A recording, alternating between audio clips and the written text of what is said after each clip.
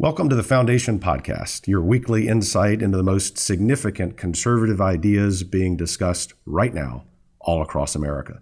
From policymakers to grassroots activists, and from thought leaders to elected leaders, each week we bring you the people and the ideas shaping the American Republic.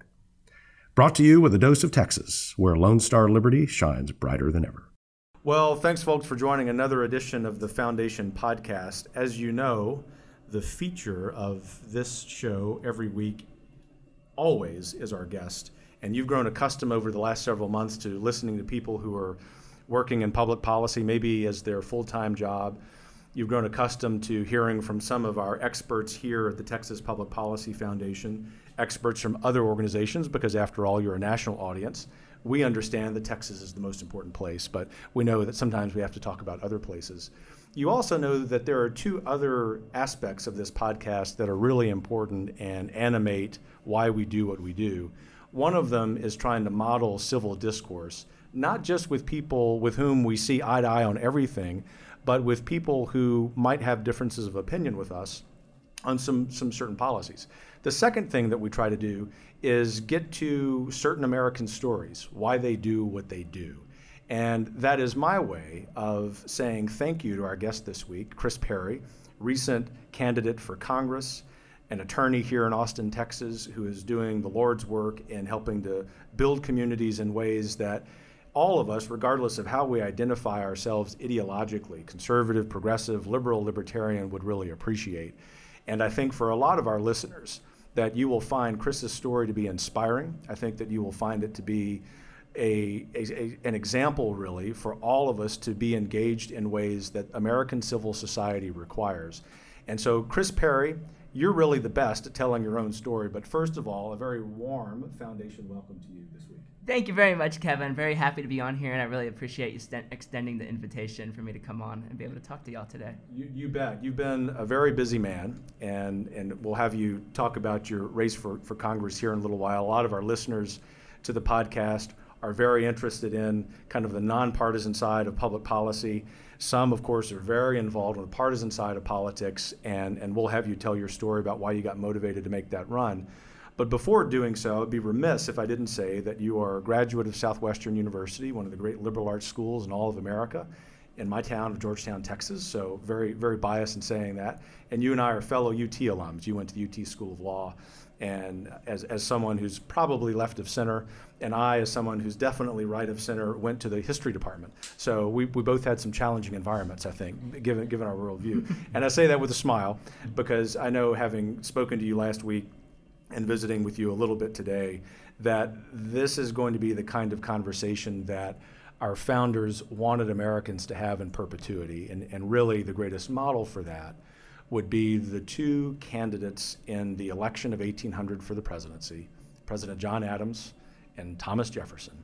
And they had what remains, even after the 2016 election, the most vitriolic campaign in the history of presidential elections. And they became lifelong friends. The last letter that each man wrote to the other was to Adams or to Jefferson. And so it's in that spirit that we conduct ourselves here on the Foundation. I know, knowing about you prior to having met you, that you do as well. So why don't you start by telling us about your story, what you do for a living, and why you are so doggone excited about the work that you do. Yeah, absolutely. So I am a criminal defense attorney here in Austin. I also have a passion for economics. I have a master's in economics, and I'll kind of get into that when the jump to the politics scene. That's how I kind of went from criminal justice to also thinking, hey, maybe a run for Congress would work too. But basically, I've been a criminal defense attorney since I graduated in 2005 from the law school. I immediately knew that was my calling. That was what I loved to do at the school. It was hard to find people that were like-minded in terms of understanding that it's not about defending or reconciling with the fact that you can defend guilty people. It's about defending people's constitutional right to the dignity of a vigorous defense. Because if you don't give people a vigorous defense, you're going to lock people away that are potentially innocent. And we do that way too much here in Texas and the United States. And so one of my passions, not only trial work, I also do a lot of appellate work, which means I do appeals. I try to overturn convictions. And also, when the appellate process finishes, I also do something called writs, where we try to attack the conviction from some other basis, whether it be new evidence, DNA evidence coming up, or ineffective assistance of counsel, something like that. And so that's my work during the day, and I also have really wanted to help our community here in Austin, where I see a huge, just as we have a huge economic divide in terms of income inequality in this country, we also have a huge divide in terms of criminal justice outcomes between the people who can afford to have a great attorney versus those who can't. And sometimes there's great attorneys that are on the court-appointed list, but sometimes you get stuck with somebody that's not so great. So part of my passion has been to try to, through my pro bono work, my volunteer work here in the community, try to equalize that a little. So about 4 years ago, with the help of Paul Quincy, who ran for county court at law judge this past session, and Meg Clifford, who's one of the professors over at UT, we were founding partners of the UT Law Expunction Project, which helps people clear wrongful arrests from their backgrounds so they can get jobs and housing. And not every not every arrest is eligible for an expunction, but even if you get it dismissed, somebody searches your criminal history and they see that arrest on your record, and you're not going to get a job, maybe not get housing because of that. So we really try to get those expunctions for people regardless of their ability to pay. We don't want that divide being just the people that can pay can expunge their records, and the people that can't pay are screwed, because then they're not able to get jobs, they're not able to fulfill their potential. Sure. So for our listeners who may not be as conversant as you are and I up to a point about some of the criminal justice reform going on, what are the kinds of arrests that would be eligible for expunction? Right. Well, basically, any time you're arrested, you're innocent until proven guilty. So Sure. If you get your charge dismissed, it's eligible for expunction. The problem is expunctions are a little bit legally technical, so Right. You kind of have to have a lawyer. Probably the minimum that somebody charges here in town is $1,000 to get one, plus filing fees. So you've got to have about $1,500 to get one. So pretty much everything under the sun you can expunge. Murders you might not be able to expunge because the statute of limitations never expires. But if the prosecutor says, hey, there was no basis for this charge, you can get a recommendation and expunge it. So there really is no limit as long as there was no conviction arising out of that arrest. But we're convicted in the court of public opinion all the time. Yeah, that's right. That's exactly what I was So you thinking. Google somebody, you see their mugshot, it doesn't matter if that person was dismissed and it says that, or somebody just sees that person was arrested and it sticks in their mind that they must have done it if they were arrested. Yeah, So- that's right. And I think particularly in the age of technology, to say the least, that for an arrest that was dismissed and otherwise eligible for expunction is the most difficult thing when you're applying for a job, or for that matter, just being an active member of a community, right? Mm-hmm. You have to fill out those dreaded extra pages. And then I think once an employer sees that you have those extra pages you're filling out explaining an arrest, you probably go into the pile of we don't want you. Yeah, sure. So the clinic has been open 4 years. Is that what Yes, you said? yes. How many people have y'all helped? We have helped. It started out maybe about 50 a semester, and now it's grown to, I think we did over 150 last semester. So it's really tripled in size, and not just, so hundreds of people. I think we're closing in on close to 1,000 people we've helped get expunctions. And not just that I'm proud of, but also the law students that have participated. So we've really trained law students how to do this public interest work. And when I was there just 12, 15 years ago, there wasn't the same amount of volume of students participating in these types of pro bono clinics.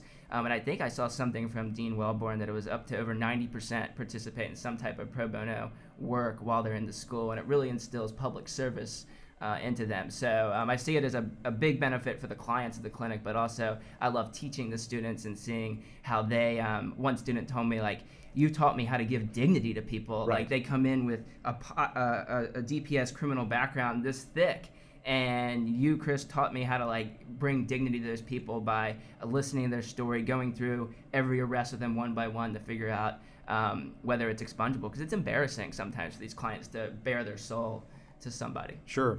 You know, as you're explaining that with great passion and genuine passion, authenticity, I'm thinking about how this larger effort of criminal justice reform, especially in the last 10 years in the United States, is one that's truly nonpartisan. I mean, it sometimes gets characterized in some partisan ways, but less and less. And I think the reason for that is, at least the top reason for that, is something that you mentioned, and that is this work is animated by our shared belief, regardless of where we are on the political spectrum, of the dignity of the human person. And while if we get into other policy areas, maybe education, maybe taxation policy, there are going to be differences. Ultimately, we're both trying to get back to what is the best way that as a civil society, either through policy or not through policy, we can really support the dignity of the human person. That, I think, is one of the reasons that criminal justice reform effort has been so popular among the American left and the American right together. You come at your view of the work that you do and the world from a particular perspective that might be different from that of some of our listeners. And so I think it may be helpful for them to hear your story about what has motivated that. Was that a particular case that you had? Was it a particular course that you studied? This is a long-winded way of asking about your story into the work that you're doing. Yeah, absolutely. So probably what motivates most criminal defense attorneys, I think, to get into the profession is to help. You hear about wrongfully convicted people. Right. So that starts it. And then I think once you start meeting people and doing the professional work, you realize a lot of times, or even most of the times, people have done something to get arrested. You can't just go at it being like, I'm only going to defend people that are innocent. Everybody deserves the dignity of a defense. Sure. So but I did start it out from more of a level of wanting to look at convictions and how to overturn them. That was fascinating to me because just through my career, Michael Morton has been freed from Georgetown. Sure. After 25 years in prison, and I wanted to see how can I help people that either were wrongfully convicted or gotten a worse bargain or deal than they thought they were getting into. How can we help do that? So that's where I got into appeals. I got into doing these writs. It's short for writ of habeas corpus. It's basically a way, I referenced it earlier, it's a way of trying to help people who maybe had a bad lawyer or got bad advice. And what I found was at every end of the justice system, they wanted finality over accuracy. You have all of your rights until that jury gets a conviction or until you do a guilty plea to a judge. From there, the system just sets up block after block after block to prevent you from presenting any evidence to support the fact that you might actually be innocent or that your attorney did a bad job. Try filing a writ of ineffective assistance of counsel, you upset that trial attorney. And then they try to put up blocks against you so that you can't get justice for your client. So seeing that happen, and people have told me all the time, you're crazy for doing writ work. You set yourself up for heartbreak. And it's true. I talked to my wife the other day, and I had gotten another bad outcome on a writ that I thought I should have won. And I was going over the 3 most heartbreaking cases of my career, and they were all writ denials where the judge never even gave us the procedural due process of an evidentiary hearing. And there's a fascinating study that just came out from Jim Marcus right up the road at the Capital Punishment Clinic, where he studied all of the Harris County death penalty cases over like the last 10 years. And judges did not grant hearings in I think over 95% of the cases, and they just rubber stamped the state's proposed findings in each one of those. Often cases that had thousands of pages of evidence, they would be submitted to the judge and they'd be signing findings 2 hours later. Clearly not. Humanly impossible, right? Yeah, and then it goes up to what we call the Court of Criminal Appeals, the High Court for Criminal Appeals in Texas. And I saw another statistics that's just jarring. It's out of 15,000 cases that were presented to them on writs, they granted 3 in the last 3 years. And I know there's more wrongful convictions than that because people are fallible, and 12 jurors can get it wrong. I mean, everybody's seen the Michael Morton. We've seen anybody that watches Netflix. What's it called? The Making a Murderer. Right. The Staircase.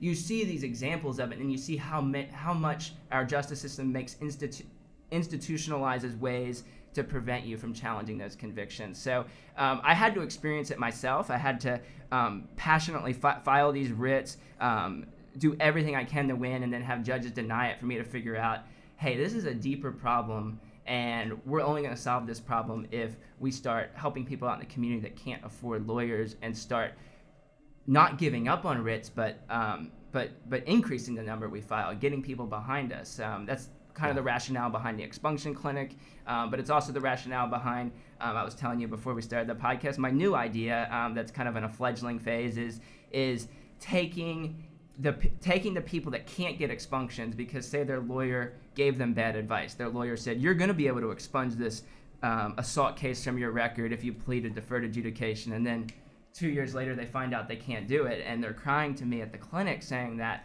America must hate me. America doesn't care because they want me to have this conviction on my record so I can't afford housing. I can't feed my kids.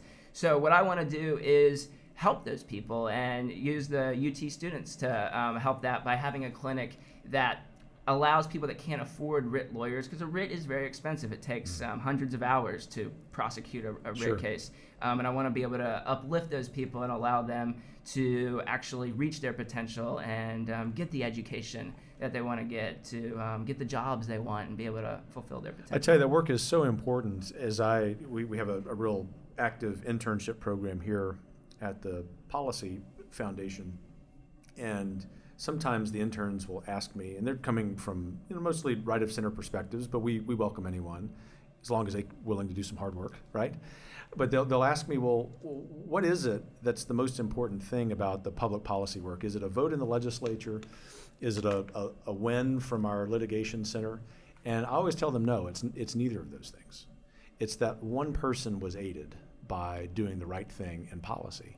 And as I'm sitting here listening to you explain about what you have the privilege to do each day, I'm sure that you have seen a lot of people helped by that. And I think that for Americans, especially those who are listening to this podcast, who get a little soured by the American public square, the political sphere, that remembering that is really important.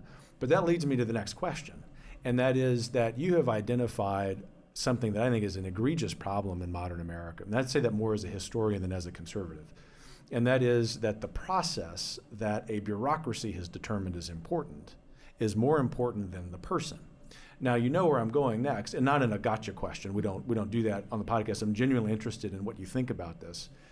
Historically, the American bureaucracy, what we might sometimes pejoratively call the deep state or the administrative state, but I'm not going to use that phrasing on purpose out of respect to you, has grown probably exponentially, literally, over a century. I think that same problem of the process that certain bureaucracies want being more important than the person can be seen all across the land. And I'm curious from your perspective as an attorney, as a smart guy who studied economics in the political process, if that's also common ground that you and I have. Well, bureaucracy is a huge issue in criminal justice because it becomes the prosecutor really determines the charges. The people don't determine what somebody's charged with. What do they say? You can indict a ham sandwich? So a prosecutor is really dictating who gets indicted and what the charge is. So let's just say that the prosecutor thinks that this person could really only get them on manslaughter. Well, how is that prosecutor going to make sure they get a manslaughter conviction? They're going to indict him for murder. And there's really no way to punish that prosecutor, to hold that person to the fire. So yes, there is a mess. I think there is a mess of bureaucracy in the criminal justice system where it's basically police is done once they determine probable cause. They pass those papers up. The prosecutors, they're supposed to do justice, but the way the system works is they take a charge and they know they're supposed to prosecute it. And once it gets down to them, a lot of thought of and reasonableness of whether we should proceed on the charge goes away, and it's more about how am I going to get some type of conviction. Sure. So I definitely see that in terms of the bureaucracy at the justice system level. I also see on a governmental level, a bigger level, I think that type of bureaucracy has created barriers to entry. Barriers to getting to talk to your legislator, talk to your leader, and I think that has a lot, and it's Republican and Democrat in terms of corruption. Like it leads to we're only going to give access to the people who give us campaign donations. Say, I think we saw that in the Bob Menendez case recently, the McDonald case in the Supreme Court, and it's impossible to prosecute this corruption. And now, so a politician will openly say, I only make meetings for people that give me money. And I think that really impedes democracy and makes it so that people don't have faith in government and often will say, why do I even need to vote? If who I'm going to vote for doesn't care about me, whether it's a Democrat or a Republican, they're just going to do what their campaign donors say, and it's so expensive to get elected. I mean, the whole system just feeds into the bureaucracy and people making money off it, the lobbyists. It gets to be a really unwieldy system. Well, it is. I agree with that. And we know just from human nature, Adams and Jefferson talked about this, that power is intoxicating. And for a whole bunch of reasons, I would imagine most of them that we agree on, we've reached a point in American history when access to the people who represent us has become more difficult. It's very obvious at the federal level with U.S. senators and congressmen. It's even obvious here in Texas, where, as I tell people outside Texas, everyone's friendly. But to get to legislators, which is not even so much a derogatory comment about the members of the legislature as much as it is about the system, right? But it's even true at the local level. I find it sometimes hard to get access to city councilmen or mayors or county commissioners because the same system is in place there. So, and it probably goes beyond policy. I mean, I'm thinking about de Tocqueville here, who I'm sure you've read, saying if you ever have a problem with that kind of thing, it's not the system as much as it is the virtue of the citizenry. And I immediately, as a lifelong educator, think about schools. So is there something in education, in how we conduct our lives just as citizens each day going through our work lives that you would recommend we do? One of the things we try to do on the podcast is give our listeners a sense of practical things they can do. Is there a fix to education? Is there a fix to how we talk to one another that you have thought about and want to advocate for? I mean, I wish it seems like the technological progress that we made so far has actually done the opposite of create fixes. So I think that, I think when things like Facebook or Twitter came out, they were saying this is going to create democracy across the land and everybody's going to be able to communicate, and instead people retreat into echo chambers. So I don't know if technology... I agree strongly with that. Yeah, so I don't know. Exactly. Yeah. So and I think the only times you make progress, and I think that the more you stick in your echo chambers, the more the rhetoric becomes more extreme and caustic. And so, I mean, I think domestic exchange programs are a really good idea. Getting people Tell me about that. Yeah, I mean, I've read, I think it was in the Wall Street Journal about a year ago, I read a great article about, let's not just talk about foreign exchange programs, but America is so divided up. I mean, there's so many different parts of America that believe different things. That what if we had people in high school go from Alabama to Boston and bring some people from Boston down to somewhere in Alabama and have them live there a year. And then you have discourse, and then by having to live amongst people, you're not going to have an antagonistic attitude to them all the time. Right. You're going to learn, why they have their beliefs, and start to see really where our common values are. That most people, regardless of party, believe in decency. They want compassion. They want truth. I mean, I think that's something that's been missing too much lately. Is the truth is just getting bent. And I think that if people were able to get outside of these echo chambers, so technology is doing the opposite. It's putting them in the echo chambers. We got to get them outside of that, starting when they're children. I don't think we can fix people that have already set in their ways. But what we can do through education is make it so that people are more open-minded and tolerant of other views, and then we can have that civil discourse we need. Once we agree on our values, then the question is, what size of government do we need in order to execute that? And that can be a very civil conversation, and we're not having that right now when it's two sides yelling epithets at each other, Sure. and you have this extreme language, and it's hard to get somebody on your side when you say the other side's evil. Yeah, that's exactly right. That's really well said. I hadn't thought or read about the domestic exchange programs, but I really like that idea. And your point about technology is something I think about every day. When I was president at Wyoming Catholic College, before coming to my current role, we didn't allow students to keep their cell phones. So they would show up and for the fall semester, after the summer at home, obviously, and they would check in their phones. And parents, of course, were concerned because this is rural Wyoming where weather can be bad, and they're wondering what happens if there's an emergency. Well, if they were taking a trip on the weekend, of course they could have their cell phone. But the point of all that is to say that when we would have visitors to our campus, invariably, I mean to the person, they would come to my office or the office of another administrator, and they would say, we have never been around young people, 18 to 20-something, as engaged, as joyful, as willing to talk with anyone, regardless of whatever difference of opinion they may have. And I guess intuitively thought that was a good policy, but as I had dozens of those conversations with people who visited our campus, I realized that's the answer. And we don't have to be Luddites, although those of us who are conservatives have that proclivity sometimes. I think we just need to be really balanced in how we use the technology for good. And one of our kind of informal rules here in our workplace is, if someone's talking to you, put your screen down, because we really need to have civil conversations, right?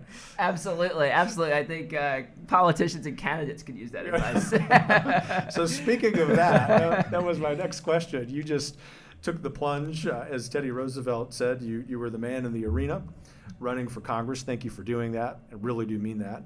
And as I remember, you came really close to being one of the major party's nominees for Congress. And I just would love our listeners to hear what motivated you to run, what your experiences were, positive and challenging, and what you learned from the experience, because we try to encourage that kind of behavior on this podcast. Yeah, absolutely. So I was basically, and no offense to anybody that likes Donald Trump, but when he was elected, no one who listens to the show is allowed to take offense to anything. Okay, so I'll just be honest. So here's yes, what happens. I was upset after the election. I was surprised, and when I wanted to give him a chance, and I thought that maybe some of the things he had promised during the campaign he wouldn't necessarily come out on, like maybe travel ban, maybe wall, things like that.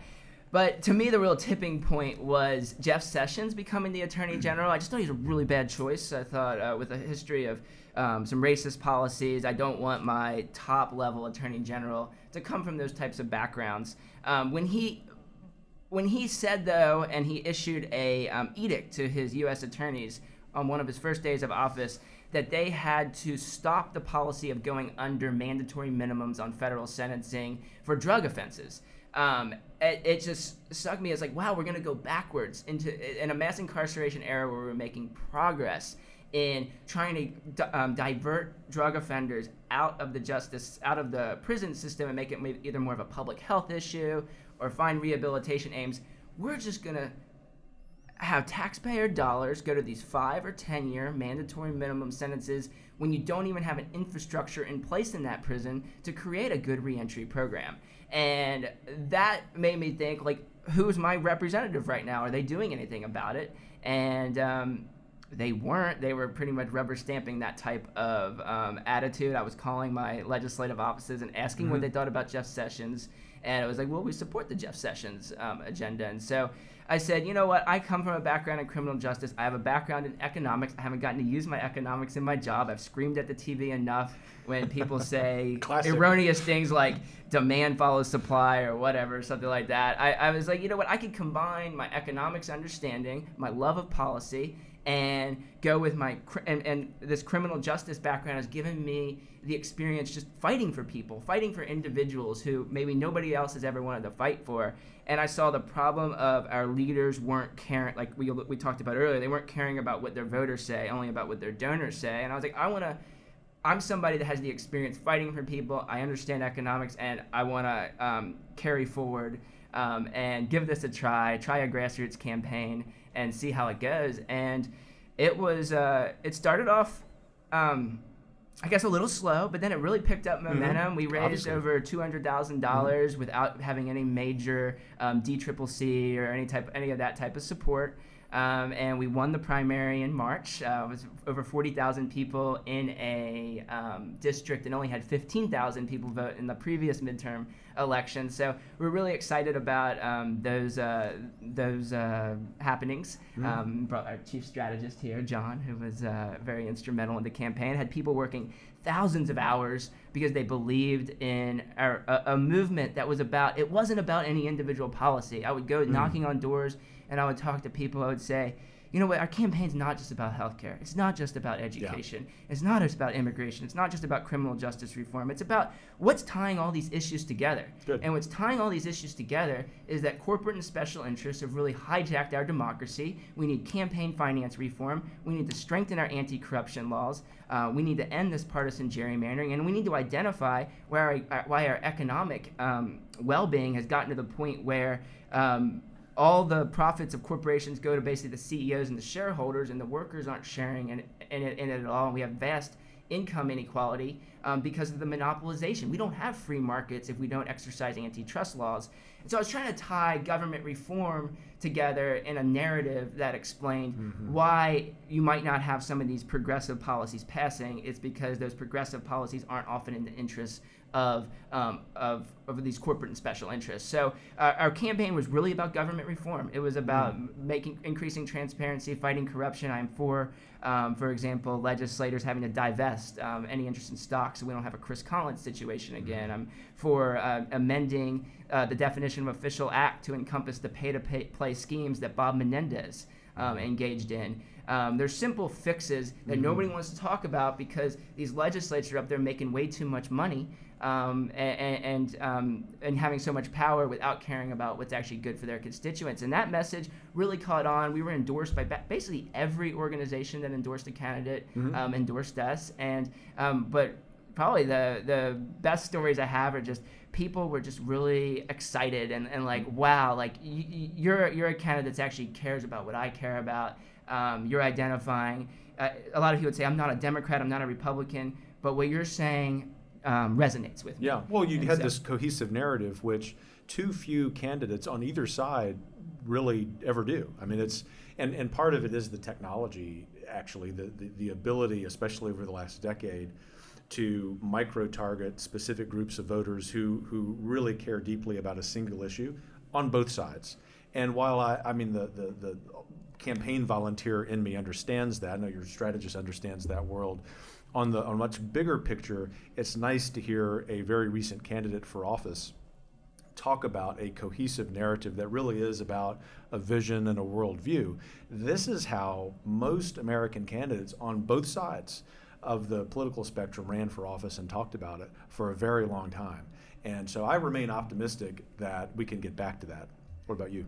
I'm optimistic too. I think that there's going to need to be. I think in the Democratic Party, you're going to see a little more focus on like changing maybe the composition of it first. We need more people of color. We need more women, and I think that's it's a backlash I support just against like the current composition of our government. And I think that if our government's going to represent all people, it does need to more solidly represent the demographics of our country. But I think once we get there, I want our campaigns to be more than about the color of somebody's skin or their gender. Sure. I want them to be about the policy narrative we're going at and our visions for our country and where we want it to be and how we want to uplift the working families and make it so that everybody can reach their potential and nobody needs government handouts because everybody has a great job. Wouldn't that be a wonderful world to live in with price stability, full employment, and incredible growth? I don't think anybody. The devil's details is how we get there, right? Exactly. But if we could agree, but then you'll see people say, well, we don't want full employment because it might. But I feel like that's somewhat this corporate narrative. If we have a whole lot of unemployed people, then we can just fire the ones that want more money and hire the ones that are unemployed. Whereas if you get everybody employed, you have a tighter labor market and more labor market competition. It increases the wages. And I think the free market can work, but the free market's not going to work until we get the monopolization of industry out and make it so that there's more competition. Yeah, actually, some of our listeners may be surprised when I say this, that I think there's a lot of agreement on that point by a think tank like the Texas Public Policy Foundation, which abhors winners and losers being chosen by anyone other than liberty and free will in the market, provided that there is equal access, right? Equal opportunity into the market. And so we probably would quibble on some of the policies, maybe even just be diametrically opposed. We would do so civilly on how we get there, but just framing the conversation in that way would be helpful. Absolutely. Yeah. So it's apparent to me, Chris, watching you explain your experience from your congressional race, you are not soured from that experience. I mean, you look like you're ready to go again. Yeah, I think the day after I was ready to go again. But I think what we're gonna do is take some time. I wanna go back into my community. I mean, I had to.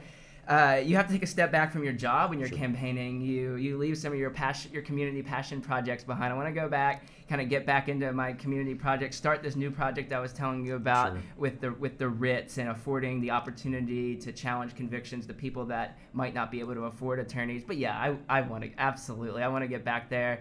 I want to run again for something. I'm not quite sure what it would be, but I definitely see public service as something that people should be aspiring to, because our country is an exceptional country. America is exceptional.